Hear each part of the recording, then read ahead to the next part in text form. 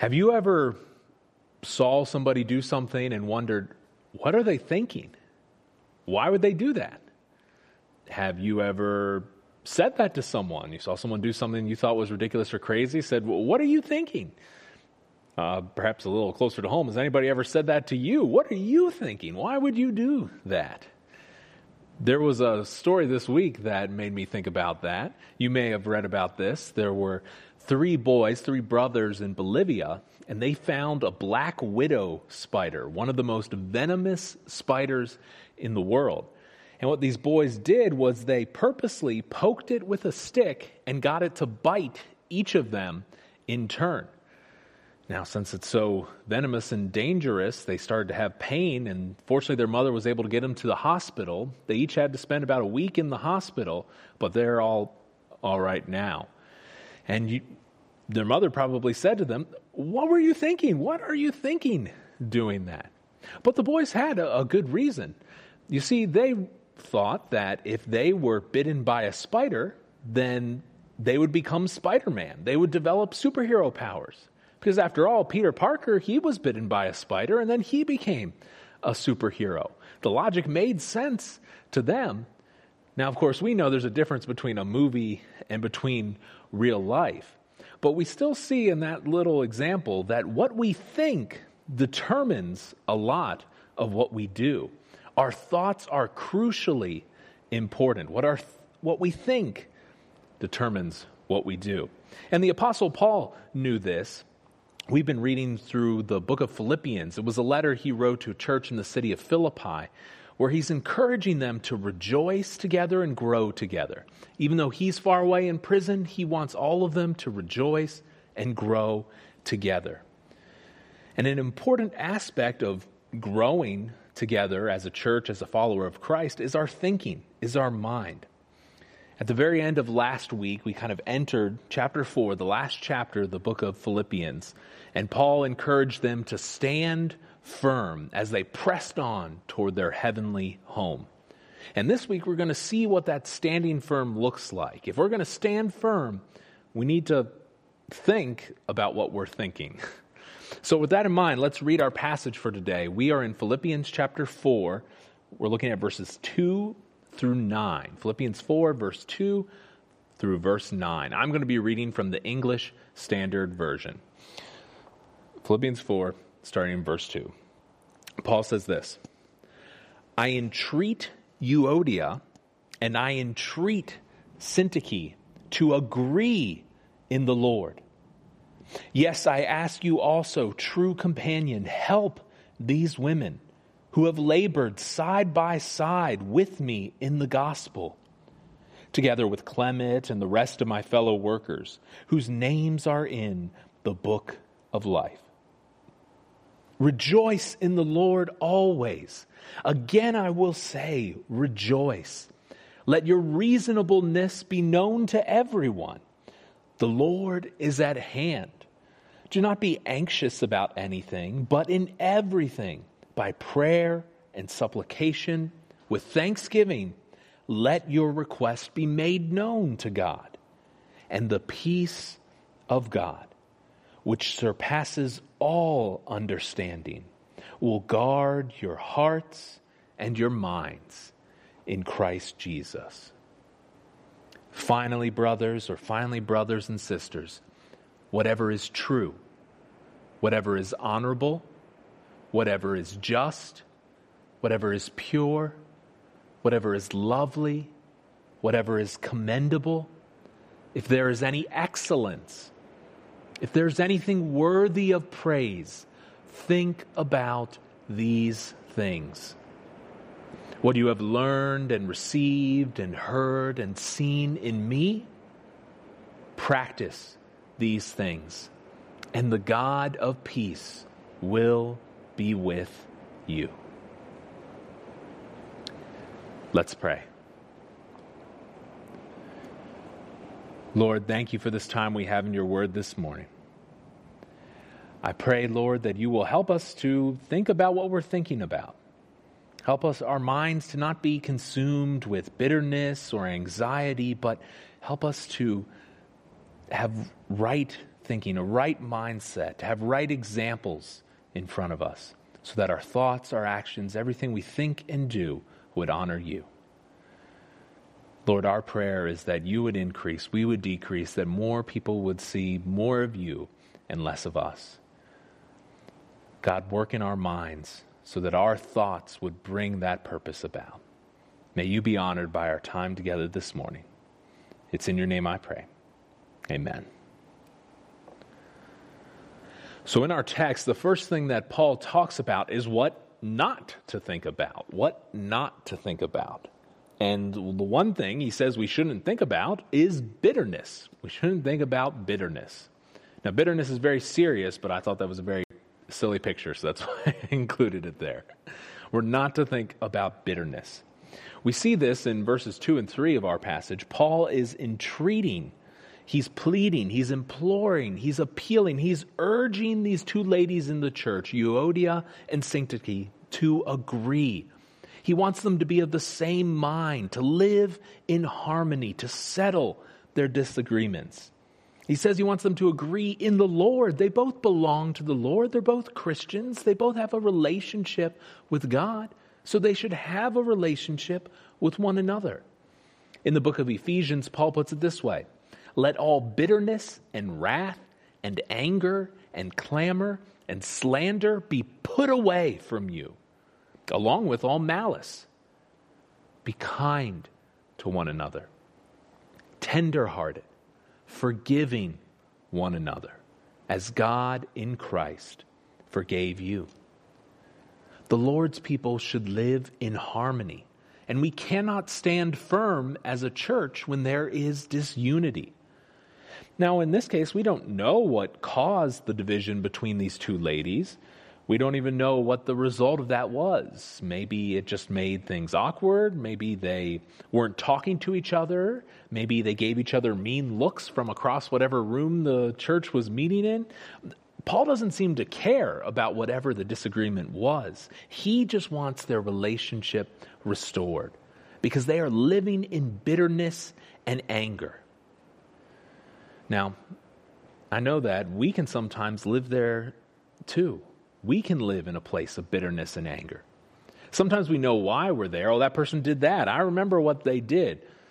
But sometimes we can be there and we don't even remember why we're angry at someone. It can be like one of those old-timey feuds that no one remembers how they got started. Or perhaps there was one thing that kicked it off, but it's just completely spiraled out of control. Reminds me of in 20th century World War I. These complex alliances between different countries meant that one murder of one person, but the entire world at war with each other. That's the kind of result that can come from bitterness, from anger. And I have to confess, I know bitterness. I've been so angry, I've been so hurt that it's consumed every thought of my mind. And it's really like a trap because you want to think about something else, you want to move on, but you keep replaying the hurt, the offense in your mind. You just can't move on. That's what makes it so interesting in this text, that Paul's not assigning right or wrong. He wants each of these ladies to make the first move. He says, I entreat Euodia, I entreat Syntyche to agree in the Lord. And so instead of this bitterness, he wants them to think about something he talked about earlier in the book. In chapter 2, he said this: complete my joy by being of the same mind, having the same love, being in full accord and of one mind. Do nothing from selfish ambition or conceit, but in humility count others more significant than yourselves. Let each of you look not only to his own interest, but also to the interest of others. It's a challenge to us to love others enough to reach out to them with a desire for unity, with a show of grace. Even when there's offense or difficulty, it's loving them enough to reach out. It's sensing there's a problem and having the God-inspired courage to say, I'm sorry, did I offend you somewhere? And then genuinely apologizing for any fault we may have caused, or even expressing, I'm sorry you feel that way when I said that. That wasn't my intention. Again, in all of this, we're seeing the importance of unity. It's really kind of a major theme in Philippians, although it mostly stays under the surface. Paul wants the church to be a united witness. He also said this to the Ephesians in chapter 4 of that book. He says, I, therefore, a prisoner for the Lord, urge you to walk in a manner worthy of the calling to which you have been called. That's kind of language we've seen in Philippians, walking in a manner worthy. But what does that look like? Paul says, with all humility and gentleness, with patience, bearing with one another in love, eager to maintain the unity of the Spirit in the bond of peace. We see the emphasis he put on unity. But the question is, how do we do that? How do we have that kind of unity when we have bitterness in our heart? What should we do instead? Well, what we should do is to seek reconciliation, to seek to restore relationships. That's what he talks about in verse 3.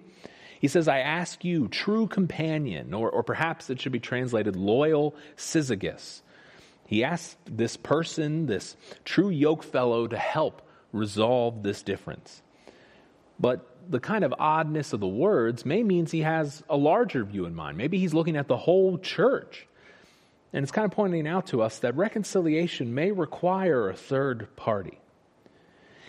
If you remember a couple months ago, if you've been with us for that long, we were talking through the Sermon on the Mount, and I talked about the passage there where Jesus is discussing anger. And I talked that we should seek reconciliation, restoration with someone. But it's possible the person we're trying to restore the relationship with won't be interested. And I'm not saying we have to force them to do something they don't want to do, but we should still seek it out, put the effort as far as it depends on us. And I want to emphasize that we may have differences and need resolved relationships with other people in our lives, but Paul's focus here is on this church, on this one local church here in Philippi. There were two people who had an issue, and he wants them to resolve it. Reconciliation should happen here. It should happen in the church. Not in the church building, because we're not here, but among our members, those of us who are a part of this body, this outpost, this representation of God's kingdom here in Harrisburg, Pennsylvania. We should not allow conflict among our church family. After all, we serve together. As Paul says in 3, these women who have labored side by side with me in the gospel together. They labored side by side with Paul. They worked hard. They strived. They contended in the gospel struggle. That's what makes this so sad. Euodia, Syntyche, they must have done ministry events together. They must have worked together in the past. Maybe they did some type of outreach. But now they are divided, and it breaks Paul's heart because he loves the Philippians. He loves their church. The scholar J.A. Motyer said about this passage, if we felt for each other as Paul did, we should soon recognize the scandal of division, the scandal of division. That's why Paul calls the whole church to spring into action to restore this relationship. He talks about Clement, the rest of my fellow workers. And so are we that concerned about relationships in our own church? If we know there's a problem, do we seek to bring people together to restore, or we just sit back and let that problem fester? It doesn't directly concern us, so I don't need to deal with it. Now, I'm not saying we should be busybodies trying to fix other people's problems, but if we know there's a problem, then we should talk to at least one of the people involved and gently, patiently encourage them to seek restoration. Not make something happen, but encourage them to be united as Christ has united us. Earlier in this book, in Philippians 1:27, Paul said, only let your manner of life be worthy of the gospel of Christ, so that whether I come and see you or am absent, I may hear of you that you are standing firm in one spirit, with one mind. Here it is, striving side by side for the faith of the gospel. Where we agree on the gospel, there's no room for division. And that's why we have to hold our beliefs that aren't essential. I'm talking about things not about God, not about Jesus, about the gospel, but hold our other beliefs and passions. We have to hold them with an open hand. That's not saying we don't have conviction. It just means we recognize this is something I can let go for the sake of unity with my brothers and sisters in Christ. Because if we have a relationship with Jesus and someone else does, well, then we have much more in common than we have a difference. Because all of our names are recorded in God's book of life. As he says at the end of verse 3, whose names are in the book of life. Right there with Euodias, with Syntyches, with this person named Clement, and every other Philippian believer. This book of life is God's record of those who belong to him. In Revelation 3:5, where we read that the one who conquers will be clothed in white garments. And Jesus says, I will never blot his name out of the book of life. And what that means is Jesus says, I will confess his name before my Father and before his angels. If we are one with Christ, then we are one together, and we must think that way. Even if a full restoration is not possible on this side of eternity, we can still kill bitterness within us. We do that by making the choice to, even though we were hurt, even though we can't communicate anymore, to still love that person, to still pray for that person, that fellow believer in Jesus Christ. We should always seek that with someone. The truth is that none of us are exactly the same. And if you want to find somewhere you disagree with someone else in the church, you'll find it. We're all different people. There's things I'm sure you disagree with me about. There's things we all disagree about. But the mark of maturity is what we do with that disagreement. What we do with that disagreement. Does it define our thoughts? Does it define our actions? I disagree with this about this person, so I'm not going to talk to them when I'm in church. Or do we move past that disagreement for God's greater glory, for his gospel, for his kingdom? So Paul's telling us that what we're thinking should not be centered on bitterness. And not only should we move past that, we should also move past anxiety. Anxiety. He gets to this in verses 6 and 7. Do not be anxious about anything. This is an instruction at the beginning of verse 6. And this is the same message that Jesus gave in the Sermon on the Mount.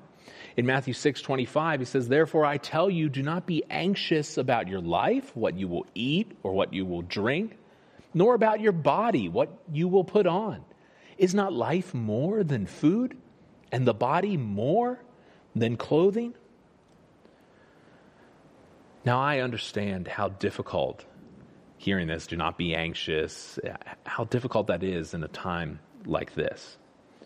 And I have to confess that this COVID-19 coronavirus situation connected with our church, it gave me a greater experience, a worse experience of anxiety than I've ever felt in my life. It wasn't so much that I was afraid of getting sick, though I'm sure there was a little bit of that.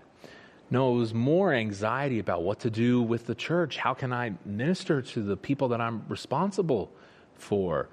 Should we be together? Should we not? One night it got so bad, I couldn't even sleep. I just couldn't shut my brain down. It kept running and racing with possibilities and thoughts. I couldn't focus on anything. I couldn't even pray. I tried. Well, what I finally did was I just sat up and I tried to read the book of Psalms. I got about halfway through it, but again, I couldn't focus. I wasn't really retaining anything that was there. There were other days and other nights where the stress, anxiety was so much that I felt like somebody was choking me. Like I felt like I was choking for hours. And I convinced myself a couple times that I couldn't breathe and started almost hyperventilating there. What was happening was the stress and anxiety was so much, it was manifesting. It was coming out as a physical symptom. I was so stressed, so clenched that my neck muscles were hurting and gave that feeling of being choked. Now, these kind of things have greatly reduced as time has gone on, but they still pop up here and there. And I share all that not so you can say, poor Pastor John and be sympathetic. That's not my purpose, because I realize that some of you may have experienced anxiety far worse than that. And if that's you, if you've had those kind of symptoms or worse for years, I am so sorry that you've gone through that. Even the little bit I did, I know that was rough. And I'm also not sharing this to then turn around and say, but now I figured out a solution and I'm never anxious anymore, because that's just not true. Now, I can read the words that we'll talk about in just a moment that Paul says. I know them and I know they're true, but I still need God's good grace in my life in order to practice them. Now, I'm sharing that to let you know that if you struggle with anxiety, you're not alone. You're not alone. I understand, and more importantly, God understands. And He's the one we can rely on. Psalm 94:19 tells us, when the cares of my heart or when my anxieties are many, God, your consolations, your comforts, cheer my soul. Because the truth is that God has provided a way out. So we should not be anxious, but what do we do instead? We'll look again at verse 6. Do not be anxious about anything, but in everything, by prayer and supplication, with thanksgiving, let your requests be made known to God. And the peace of God, which surpasses all understanding, will guard your hearts and your minds in Christ Jesus. So what do? Well, we can pray. We can ask for help. That's what that supplication or petition is talking about. And we can thank God for what He has done for us. And if we do that, well, then God promises His peace. As He says in verse 7, the peace of God, which surpasses understanding. I really like how the New Living Translation puts verse 6. It says, don't worry about anything. Instead, pray about everything. Tell God what you need and thank Him for all He has done. But of course, if you've wrestled with anxiety, you know how difficult that is, because when we're anxious, what we want to do is we want to run away into a corner to hide where no one and nothing can see us. Instead, what Paul's telling us, what this passage is saying, is that we should boldly go before God. It's incredibly hard, I know, but we need to come before Him and say, God, I need your help with this right now. I'm worried, I'm concerned about this, whether it's about money, health, or what I'm supposed to do in this situation. God, this concerns me. I am anxious about this. And as we're doing that, we're praying for greater trust in God. And then we're able to pray with thanksgiving. We're able to thankfully accept the circumstances that He puts us in.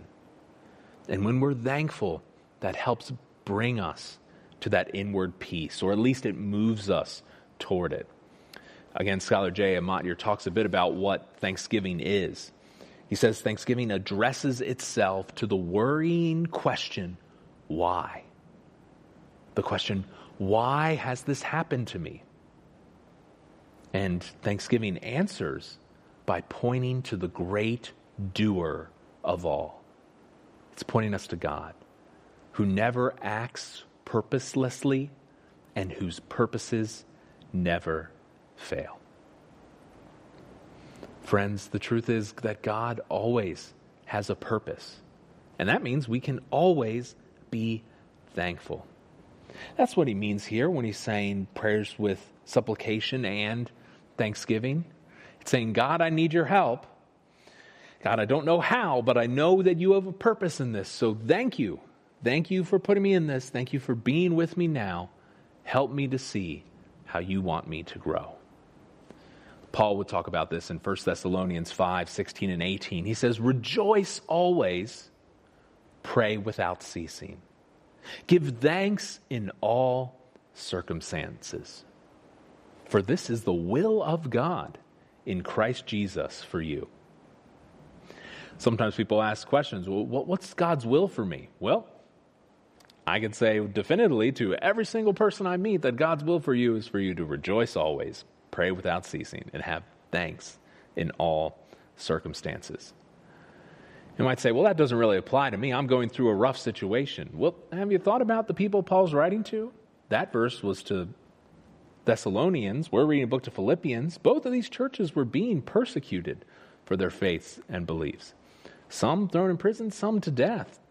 And I think few of any of us are experiencing that right now. But yet Paul's instruction is still to rejoice always, to pray, and to give thanks. Or in our text, in everything by prayer and supplication, with thanksgiving let your request be made known to God. We can pray about anything. We can pray about everything. God already knows it. And we might say, well, then why should I pray it? God already knows it's going on, but he wants to hear our heart. He wants us to trust and rely on him.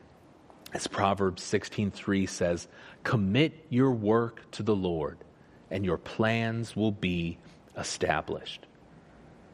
Now, I'm not saying there that it'll be easy, that everything will work out right away, but committing our plans, our goals, our desires to God is still the best place to be. Committing it in prayer. God, this is what I'd like to do, but I'm leaving it before you.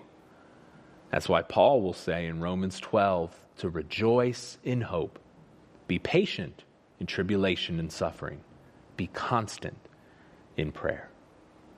Sometimes people get hung up on that. We read in the other verse, pray without ceasing or be constant in prayer. It just means we're constantly in an attitude of, God, I'm relying on you in everything. I'm not depending on myself, but relying on you. And if we're there, that helps move us out of that place of anxiety. And it gives us peace with God. Verse 7 talks about it. The peace of God, which surpasses all understanding, will guard your hearts and minds in Christ Jesus. God's peace surpasses, it transcends, it exceeds anything that we could understand or comprehend. It guards, it protects, it governs our hearts, which are the source of our feelings and our emotions. It guards that. It also guards our minds, the source of our thinking, our pursuits, our desires. Everything, every situation, all of us is God's. It belongs to him. He guards and protects it.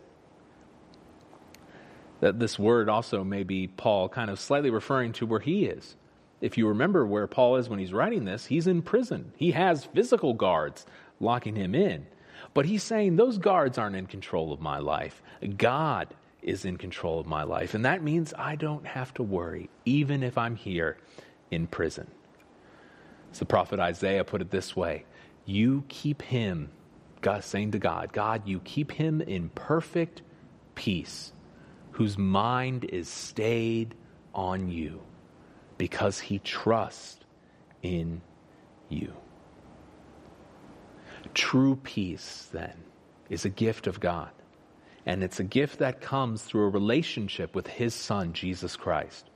Jesus said it this way in John 14, peace I leave with you. My peace I give to you. Not as the world gives do I give to you.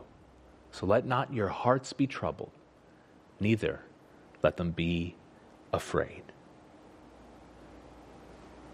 Now, when we're talking about peace, is talking about the peace where we mean a kind of inner rest and inner calm. Yes, that's going on here. God gives that to us as we rely on him.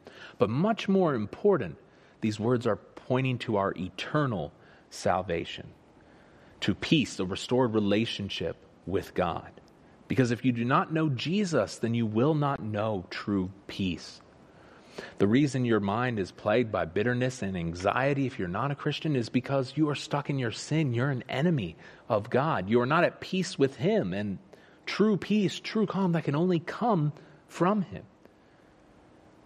Your sins have pushed you away from God. You've rejected him. But that's why he sent Jesus. Jesus lived a perfect life. He died on our behalf. He rose from the grave, defeating that sin and rebellion, buying you back to God. If you believe in him, if you turn from your sin, if you trust in Jesus, then you can know a peaceful relationship with God. And if you have that, then you can have peace in every other relationship. That's why for Christians, Paul gives us a very similar instruction to what we're reading in the book of Colossians. He says, let the peace of Christ rule in your hearts, to which you were called in one body, and be thankful. Now, Paul's talked a lot about what we shouldn't do and some other ways to think about it. But in this passage, he also talks a lot about what we should think about, what to think about. What to think about. And his major emphasis here is on a right mindset. A right mindset. What we should think about is having a right mindset. And he breaks this down into a couple of components. You see there's 3 if you're following along on the outline that's available on our website, or that you can get if you get our midweek emails. And so the first kind of component of this is in verse 4. He says, rejoice in the Lord always. Again, I will say rejoice. It's joy. Joy is part of having a right mindset. Joy that comes from God. Paul wants the Philippians to always have joy, to be full of it. And he's told them this before. In chapter 3, he said, finally, my brothers, rejoice in the Lord. To write the same things to you is no trouble to me and is safe for you. This joy, this rejoicing is so important. Paul brings it up again and again throughout this book. If you remember, one of the themes of this book is rejoicing together. It shows up all throughout it. Sean McDonough, a scholar, explains what this joy means, though. He says the joy that Paul calls for is not happiness that depends on circumstances, but a deep contentment that is in the Lord, based on trust in the sovereign, living God, and that therefore is available always, even in difficult times.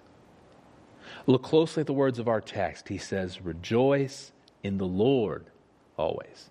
Not just be happy for happiness' sake, but rejoice in the Lord. That's why Jesus should be our first and foremost joy, because he is constant. He never changes. And so our joy can always be firm if it's set on him. And that's why we can praise him. We can rejoice in the Lord. So joy is part of having a right mindset. Something else that's a part of right mindset is being considerate. Considerate. Verse 5 talks about this. Let your reasonableness or your consideration be known to everyone. The Lord is at hand. Being considerate is a disposition. It's an attitude that seeks the best for everyone else around you. It's an attitude that's essential if we're going to have a community, if we're going to have unity in the church. Other translations might have gentleness, graciousness, forbearance. It's living with a concern for others, something that Paul's talked about already in this book. The reason I chose the word considerate is I think that's one we understand its definition better.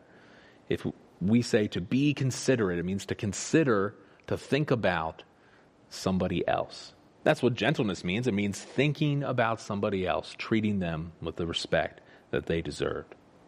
And when we do that, when we put others first, we're considerate of them, that helps with both bitterness and anxiety. It helps with anything we're thinking about. Because if we're focused on somebody else, how can I help that person? We're not going to spend as much time in our head being bitter or being anxious. And having this attitude is important because Paul says the Lord is at hand. Jesus will return as judge. He will hold people responsible for their deeds. In the book of James, he says, you also be patient. Establish your hearts, for the coming of the Lord is at hand. Do not grumble against one another, brothers, so that you may not be judged. Behold, the judge is standing at the door. So instead of grumbling, instead of being upset, instead of dwelling in bitterness and anxiety, what should we do? Well, verse 8 tells us that. Paul says, finally, brothers, whatever is true, whatever is honorable, whatever is just, whatever is pure, whatever is lovely, whatever is commendable, if there is any excellence, if there's anything worthy of praise, think about these things. We're to think about, we're meditate on, ponder, dwell on those things. We're to fix our minds on them. All of these other character traits and descriptions that we see, they can only come from God's grace. And if we focus on God's good gifts, then our minds will be filled with peace, because these things inspire worship, service, living for the Lord. So what do we need to do? Well, in your fill-in, I put, we need to 4-8 that. Number 3 is we need to 4-8 that. That's a statement I first heard from Julie L., but I know there's some others at the church who share that. And what it means is that we need to ask ourselves some questions. We need to apply this verse, Philippians 4:8, to our thoughts. We need to challenge ourselves, am I thinking the way this verse tells me to think? So let me demonstrate that. And what I'm going to do is I'm going to try to focus on attitudes of bitterness and anxiety. These are just some I came up with, but we can think about this with really any thought that we have. We can 4-8 it. We can go through Philippians 4:8 and see if our thoughts are honoring the Lord. We can apply it to any issue. So if you look on the slide, I've listed these character traits. The first one, he says, is whatever is true. Whatever is true. All that deserves serious thought. The things that we know to be true. Not that we suspect are true. Not that we're pretty sure are true. But that we know are actually true. So if we're thinking about this in terms of bitterness, we may say, that person's not talking to me. They must hate me. Oh, why do they hate me? Oh, they're so upset with me. But if we're going to 4-8 that, we could say, well, is that true? They could be upset with you. Maybe they hate you, but unless they say that, you don't know that. You're assuming that. You need to think about whatever is true, that you know to be true. What about something from anxiety? Maybe we're sitting, all of a sudden we cough. Oh, I coughed. I have COVID-19. Oh my goodness, what's going to happen? What do I need to do next? Okay, so let's 4-8 this. Is that true? Is it true that you have that? You could. It's possible. It's around. It's in our area. But you can't know that from just doing one thing.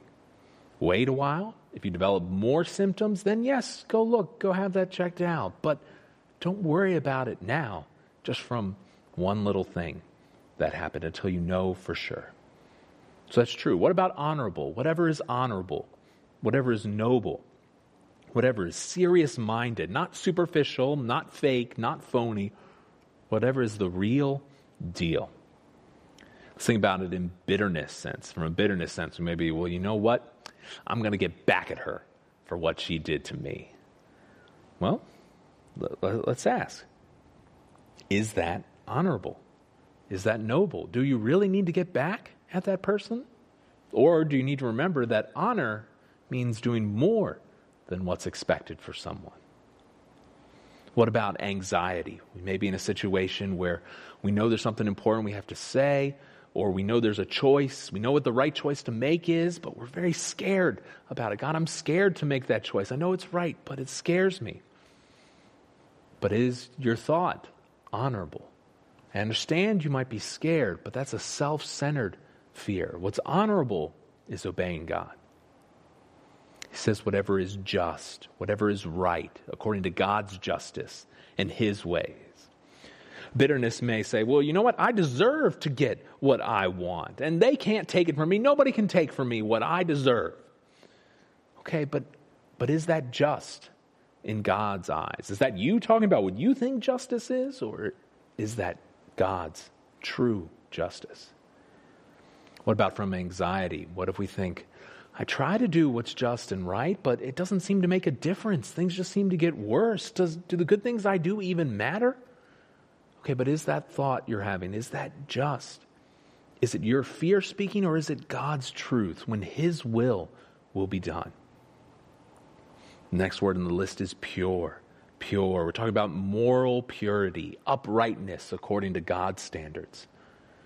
From a place of bitterness, that might be, well, I like this girl, but she doesn't like me, so I'm going to go and look up some pictures or some videos to make myself feel good. Or we may even say, you know, my wife, my husband, my significant other's not spending time with me. Well, I'm going to go do something that that will make me feel good, that will think like someone loves and cares for me. I have to ask, is that thought pure? Is that thought pure? It may be upsetting that the person you like doesn't like you, or your spouse isn't giving you the love, affection you desire. That's upsetting, yes, but that's not an excuse to go sin, because that's not a pure thought. From anxiety, it may come from a thing, well, you know what? I don't think anyone will ever love me. I just want to feel good. I want to be loved. And I'm anxious that that's not going to happen. So maybe there's some things that God says aren't good, but I should do that so I can just feel loved. I can feel like someone cares. But is that thought pure? I know it's difficult. It's hard. I'm sorry you are not experiencing that from a person, but that doesn't make it right. That doesn't make it a pure thought. He next says, whatever is lovely, whatever is gracious, whatever is a fragrant lifestyle, the kind of person you see and you go, wow, I want to be like that person. I want to spend time with that person. From bitterness, we are going to place, that person hurt me. That person did something against me. They said something mean. I hate that person. Well, is that attitude lovely? I mean, maybe in our sarcastic sense, oh, that's a lovely attitude. But no, that's not a desirable attitude. That doesn't make you attractive as what Jesus has done in your heart and your mind. Or maybe it's from a place of anxiety. I don't like this. I hate this situation. Or I don't like how I'm responding. I hate myself and what I'm doing right now. But is that thought lovely? Is that thought gracious? I'm sorry you feel that way, that you hate that situation or that you struggle with your own actions. But having that attitude does not draw others to know Christ. It doesn't draw others to help you. It's really just abusing yourself, thinking about hating yourself. That is not a lovely thought. He next says, whatever is commendable, admirable, of good repute, good report, things that people speak well of, and particularly what God speaks well of. We may think, well, I know I'm supposed to forgive this person, but I want to stay angry. I have to ask, if we're 480ing it, is that commendable that you want to stay angry? You won't be praised for staying angry because God commends forgiveness.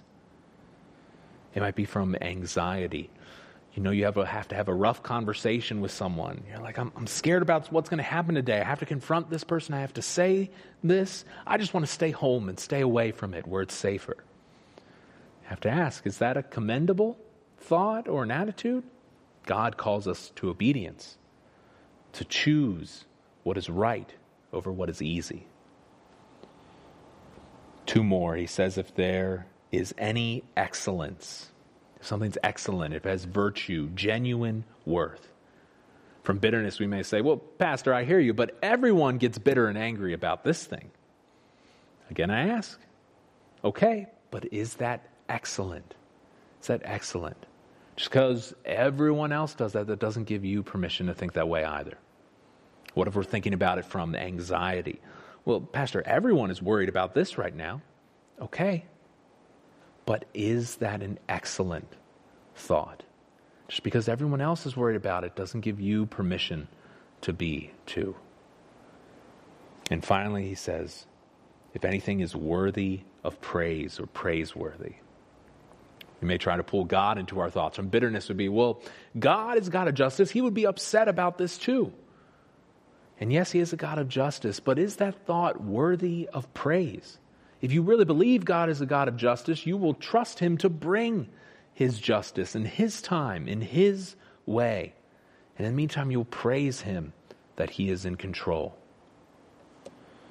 Or we may say, well, from anxiety, well, God understands my fear. I know I shouldn't be afraid, but God understands it. Yes, but is that thought worthy of praise? Yes, God understands your fear. He cares for you, but that doesn't mean he wants you to stay there. He has so much more for you, greater trust and dependence on him. And I don't want you to misunderstand with all these thoughts. I'm not talking to any specific person or specific situation. These are all thoughts that I've had. at one time or another, and thoughts that either I should have or I did and I need to 4:8. Remind myself of what Philippians 4:8 says. So let me ask you, will you 4:8 that? Will you examine your thoughts by what this verse says? Because as you do that, then you can also look for right examples. Right examples. We have a right mindset of joy, consideration, 4:8ing things, and we look at right examples. He says in verse 9, what you have learned and received and heard and seen in me, practice these things, and the God of peace will be with you. The Philippians should follow Paul's example. They should pursue God the way that he does. He said this earlier. We talked about this verse last week. Philippians 3:17, brothers, join in imitating me. Keep your eyes on those who walk according to the example you have in us. He also talks about this in 1 Thessalonians 4. Finally then, brothers, we ask and urge you in the Lord Jesus, that as you received from us how you ought to walk, what you ought to do and to please God, and just as you are doing, that you do so more and more. So here we get to the real application of this. We shouldn't just think about what's right, although that's extremely important. That determines what we do, but we shouldn't just think about it. We should actually do it. We need to put into practice the things that honor God, the things described in verse 8. We need to do things that are true, honorable, just, pure, lovely, commendable, excellent, and worthy of praise. We think about them and we do them. And we have examples of this. We can get it from the Bible, examples of it.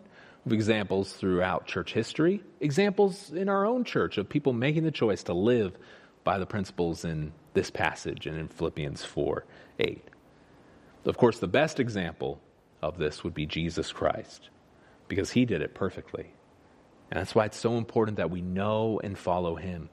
I talked earlier a bit about what he did, how he lived, died on our behalf. And so I encourage you, if you do not know Jesus, you don't have his peace, you're not following his example, you may try, but you can't do it of yourself because you need a relationship with him. You need to turn from sin, have faith and trust in him. Please ask me or ask someone else about how you can know Jesus Christ. And if we do know Jesus, then we don't just push him to the side. Great, I have Jesus, I'm going to heaven. See you later. No, we look at him. We grow to be more like him. He is the focus of our life. And I have good news. If we do that, God will be with us as we live for him. Through the Holy Spirit, he's with us even now. We don't just get peace. Remember, verse 7 talked about the peace of God that will guard our hearts and minds. But here in verse 9, it's not just peace. Paul doesn't say practice these things and peace will be with you. No, he says God himself, the God of peace, will be with you. God is with us as we live for him. In 1 Corinthians 14:33, it says, God is not a God of confusion, but of peace. That's the God we know. That's the God we're with. Confusion is a word, I think, that describes this time very well. There's not a lot of clear answers on what we should or shouldn't do, how we should or shouldn't respond. And in this confusion, we can be very unsettled. We're not sure if we're doing the right thing or the wrong thing. Some people seem absolutely sure. They know 100% what's right or what's wrong. But I think if we're honest, most of us, we're just not sure. We're confused. We're unsettled. And that's why if we practice what Paul said here, by his Spirit relying on Christ, well, then we can know the God of peace. And even when we're not sure what to do, we can fall back on him. We can rely upon him because he is with us, and our thinking can honor him.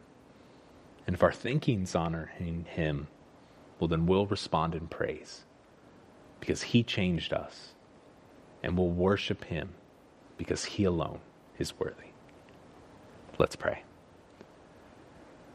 Lord, thank you that through your Son and his work, we can have a restored relationship with you.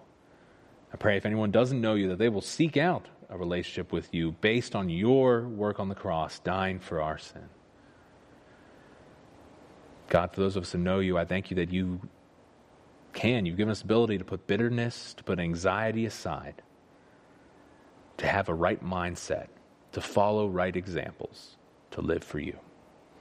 Help us this week and every week to 4-8 that, to judge our thoughts by this text. Help us to live in a way that honors you and brings praise to you, not by our power, not by our ability, but by your Spirit in us that comes because of the work of your Son. It's in his name that I pray. Amen.